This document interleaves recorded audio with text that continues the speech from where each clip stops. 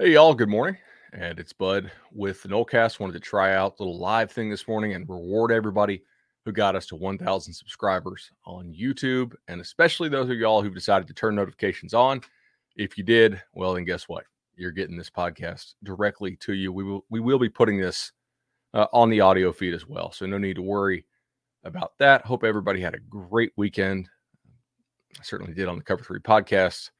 Not to brag, but I went 6-0 against the spread. So make sure you guys follow Cover 3 as well. Pretty fun time that we have over there. Talking more general college football every day. But this morning, I wanted to get into something, and we will, of course, archive this and post it as its own video. I've been owing somebody something for a while, and this is important. I need to get to this because I told him I would do it, and I'm going to do it. So we have a listener named Josh, loyal Patreon supporter of ours, and he asked a question.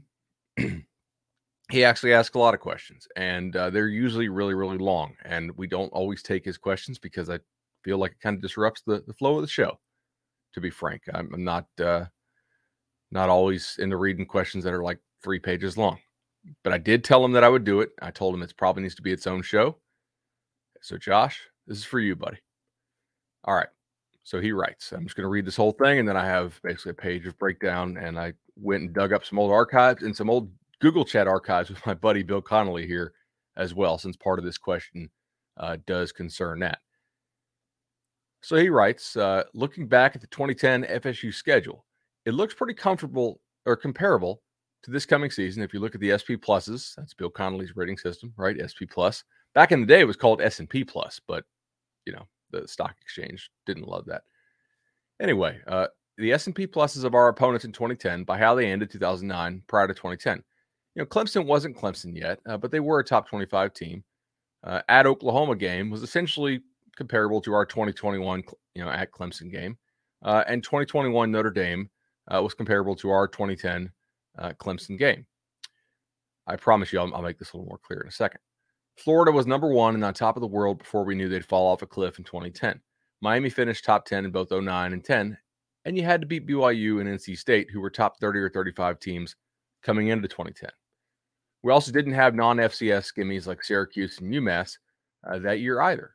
As for our opponents, final rankings in 2010, the average SP plus rank was still comparable to 2009, only that some teams did worse than the year before and vice versa. This leads me to some questions.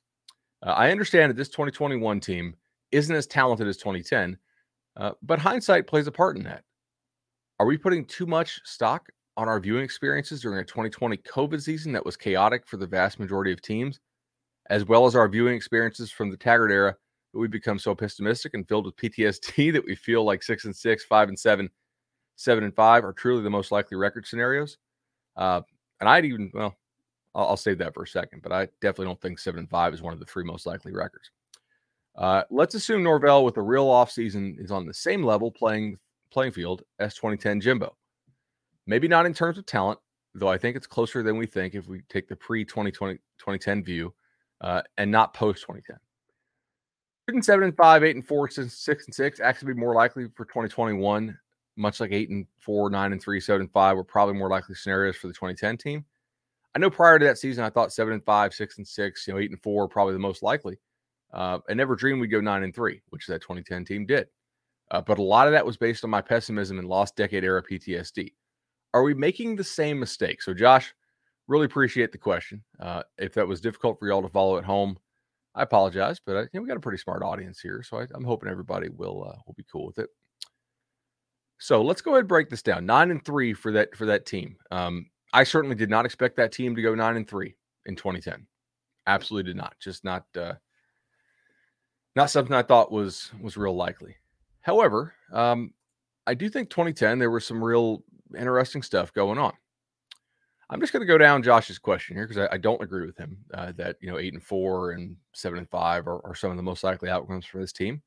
But I first want to acknowledge that his main point about if we're basing things on 2020, which was a major COVID year and probably very unreliable as to the results up and down the sport, that he absolutely could be right. I do not have a ton of confidence in what this FSU team is going to do this year. And that does not mean I think they're going to suck. What I'm saying is I don't have a ton of confidence in any singular outcome for this team this year because last year's priors are all pretty jacked up. We don't know what teams are going to look like for this upcoming year. However, I do want to point out a couple things. Number one, he notes that Syracuse is a gimme. And I think you can probably say Syracuse is a gimme. But if you do you also need to put games like Clemson and North Carolina in gimmies in the opposite bucket, as in, games that are basically not winnable? Because logically, I don't think it follows that you can say Syracuse is a gimme win without saying that there are certain gimme losses on this schedule. If the teams are as good as we think they are. Now, that's key, right? And I want to get into this. This is something I think is pretty important here. Because in digging back into this, I actually found the preseason rankings for 2010 SP Plus that Josh was, I think, trying to sort of reverse engineer here. But I actually found them.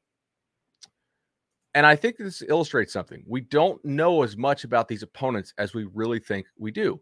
And that's for any given year. We talked about this on the Cover 3 podcast on Saturday. Did you know that as of the time of recording, so all the big games were done on Saturday, 5 of the 6 games for spreads and totals did not land within 2 touchdowns of the Vegas spread? Even Las Vegas, the guys who make their money on this stuff, they don't know as much about all these teams early in the year as you think they do. Neither does SP Plus, neither certainly does the AP poll or the coaches poll, which are not nearly as good or predictive as an advanced system like SP Plus does. But I do want to point out that I think that 2010 schedule was a lot easier than what FSU schedule is, in my opinion. Now, I could be wrong on this. SP Plus could be wrong on this. There are a decent number of teams, though, on that 2010 schedule, I'm going to read it off to you, that were not as good as we thought they were going to be in the preseason. In fact, I think you can argue as a whole that the opponents on FSU's schedule were much more disappointing than expected in 2010. So I'm going to go ahead and go over some of this stuff first. All right. So Clemson was 12th in SP Plus to start the year. Where did they finish in 2010? 37th. So from that perspective, you were coming into the year believing that team was going to be a really tough opponent, probably an opponent that was a little bit above where you were going to be, a team that had put some beatdowns on you in recent years. They finished 37th. Not super impressive, right? FSU, by the way, in 2010 finished, let me see here, finished 17th in SP Plus, right? They really, they massively overachieved what their preseason number was going to be as well. But Clemson finished 37th. So independent of FSU, Clemson really disappointed that year. Miami, 13th and 13th. They had some weird losses, but overall, they had a lot more dominant performances than they did, and they were very rarely blown out. Florida, another one. We went into the 2010 season thinking Florida, okay, number 2 in SP Plus preseason, very high in the polls. We didn't know Urban Meyer was going to have health problems, and they finished 26th. In basically no circumstance could I tell you, like, this would be essentially me telling you, hey, Clemson, number 2 team in the AP poll starting the year this year, right? Clemson, number 2 in SP Plus starting the year this year. Guys, they're going to finish outside the top 25. They're going to finish 26th.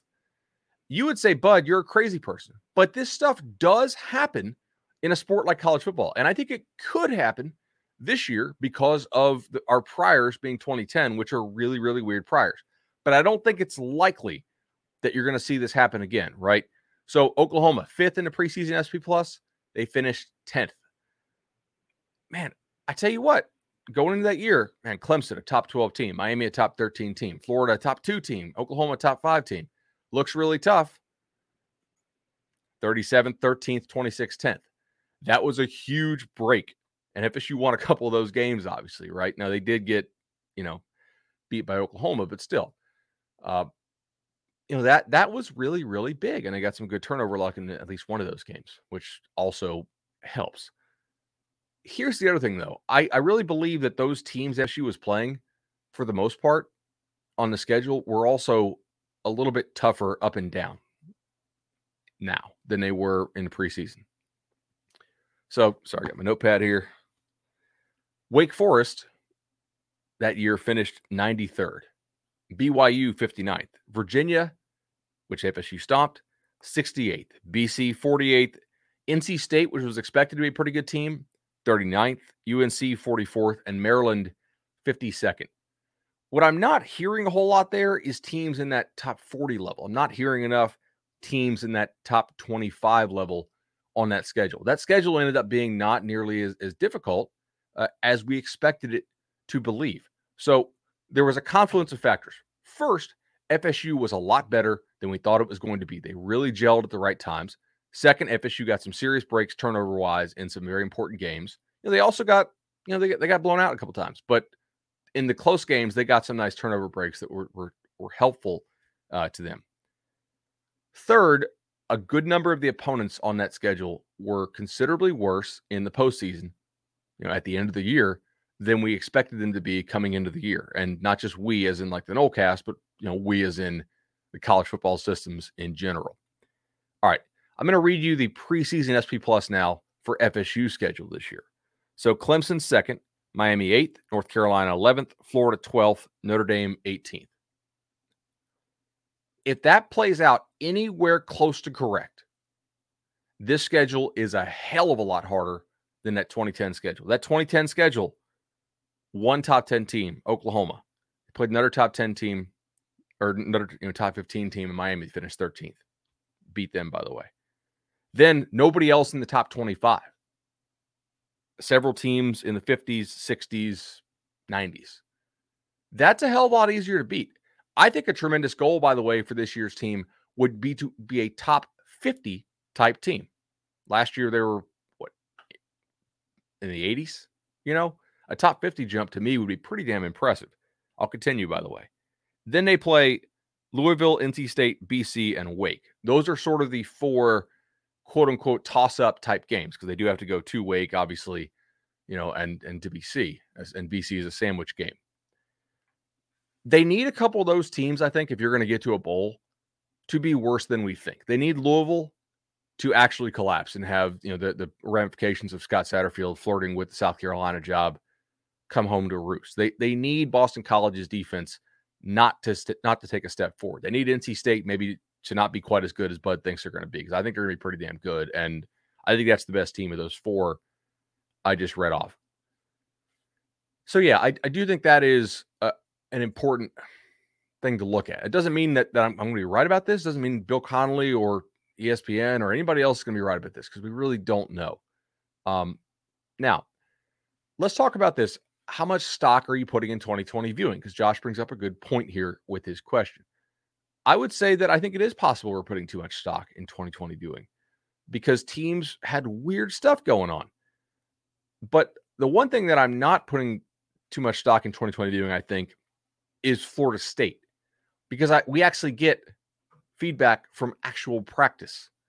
And I do not believe this fall camp for FSU has been all that good, because they've had guys out with injury, with contact tracing. There's been, a decent number of times when, especially in that first and second week of fall practice, where they had a lot of very weird combinations of players that I don't believe are going to be starters, putting together. And I question how much work they were able to get done on a consistent basis. I think there's some transfers you brought in who are absolutely going to hit. I think there are some transfers who you brought in who you had to take a chance on, as we just talked about in the quarterback preview, who so far don't look like hits, right? That's tough. But I think where we really could be wrong on stuff is our opinions of other teams. I don't get to see preseason practice for these other teams, so I don't know how some of their preseason practices are going. I can read about it to the extent that that's going to be accurate, but we don't really know. And I do think a lot of these projection systems are funky this year, just because one of their inputs, one of their data points is that 2020 season. That's a difficult thing. The computer doesn't know it's a COVID year. Some of these teams only played, now most of the teams on the FSU schedule are not like this because they're Eastern teams and Southern teams and weren't from out West. But some of these teams in college football this year, they're being judged on having played 4, 5, 6 games last year. And that's tough, guys. Like, that's not, necessarily a great sample set, right? So it is possible that the strength of these opponents that we think we know about is that we're more guessing than normal. I feel less confident in my preseason predictions this year than I have in almost any year, simply because one of the priors that we're using to make them, was 2010 or was 2020. Josh also contends that Norvell with the full offseason is basically on the same level as 2010 Jimbo, as far as I guess comfort with the team and all that stuff. And I fully disagree with this. I mean, this is the first year that he's been being able around these guys for full time. And this is a team of mercenaries. Like, let's not get it twisted, right? I mean, this is a team full of transfers who have not been in the program. They went out and took a bunch of transfers. I appreciate that. Got some comments here. I wouldn't check the comments yet. Good morning, go Knowles. # Mike got us. Awesome. All right. And Ray Seb says, what's up? Awesome, guys. Appreciate the comments here. This was the first offseason Mike's been able to have around these guys. And while Jimbo was not the head coach, he certainly was around the players in that 2010 team, for the most part, for quite a long time. And because he was the offensive coordinator for the prior 3 years and the head coach in waiting. So everybody knew that he was going to be the guy, at least internally. The players certainly did with that title. And he was able to see it and hit the ground running because he saw how they interact. In fact, probably did that so well that they made that rule that you can no longer be a head coach in waiting and still go out on the road and recruit. So, no, I would totally disagree with that. I do not think that as far as knowledge of the team, comfort level in the system, all that kind of stuff, I don't believe 2020 or 2021 Norvell is anywhere close to 2010 Jimbo as far as experience with his players and that type of stuff. I mean, hell, if Jimbo was going to start 11 transfers in 2010, I would have probably said the same thing. But more than half FSU starters are going to be transfers this year, guys. It's a mercenary team. Anyway, look, I don't think that Josh's question is entirely crazy. If he had asked me it coming off a non-COVID year, maybe I would. But the bottom line is we don't actually for sure know. We can project, and I mean, we'll see how that goes. But we don't absolutely know.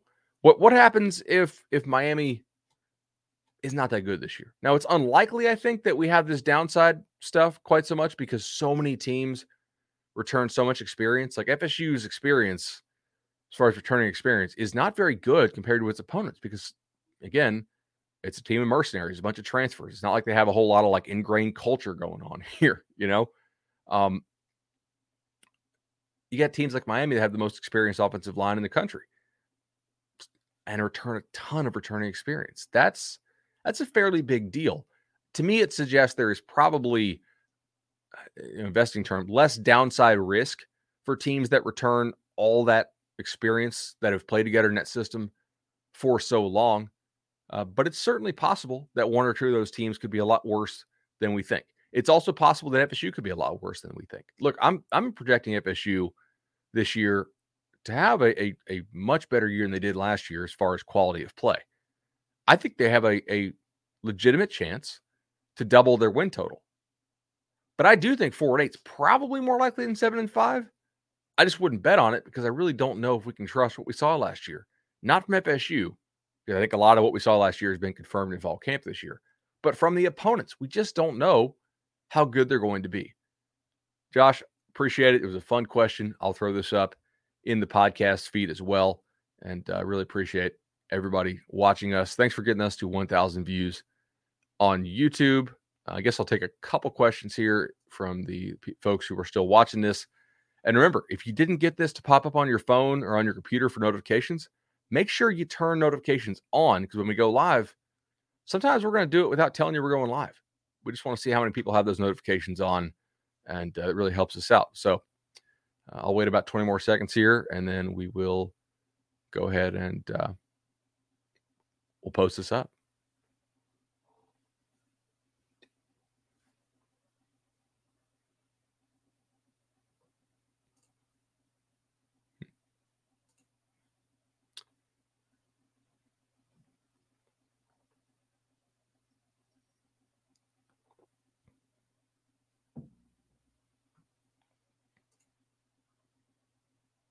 All right, I'm definitely not taking that one. I think that one's spam. All right, well, I appreciate it, guys. and we'll see y'all next time.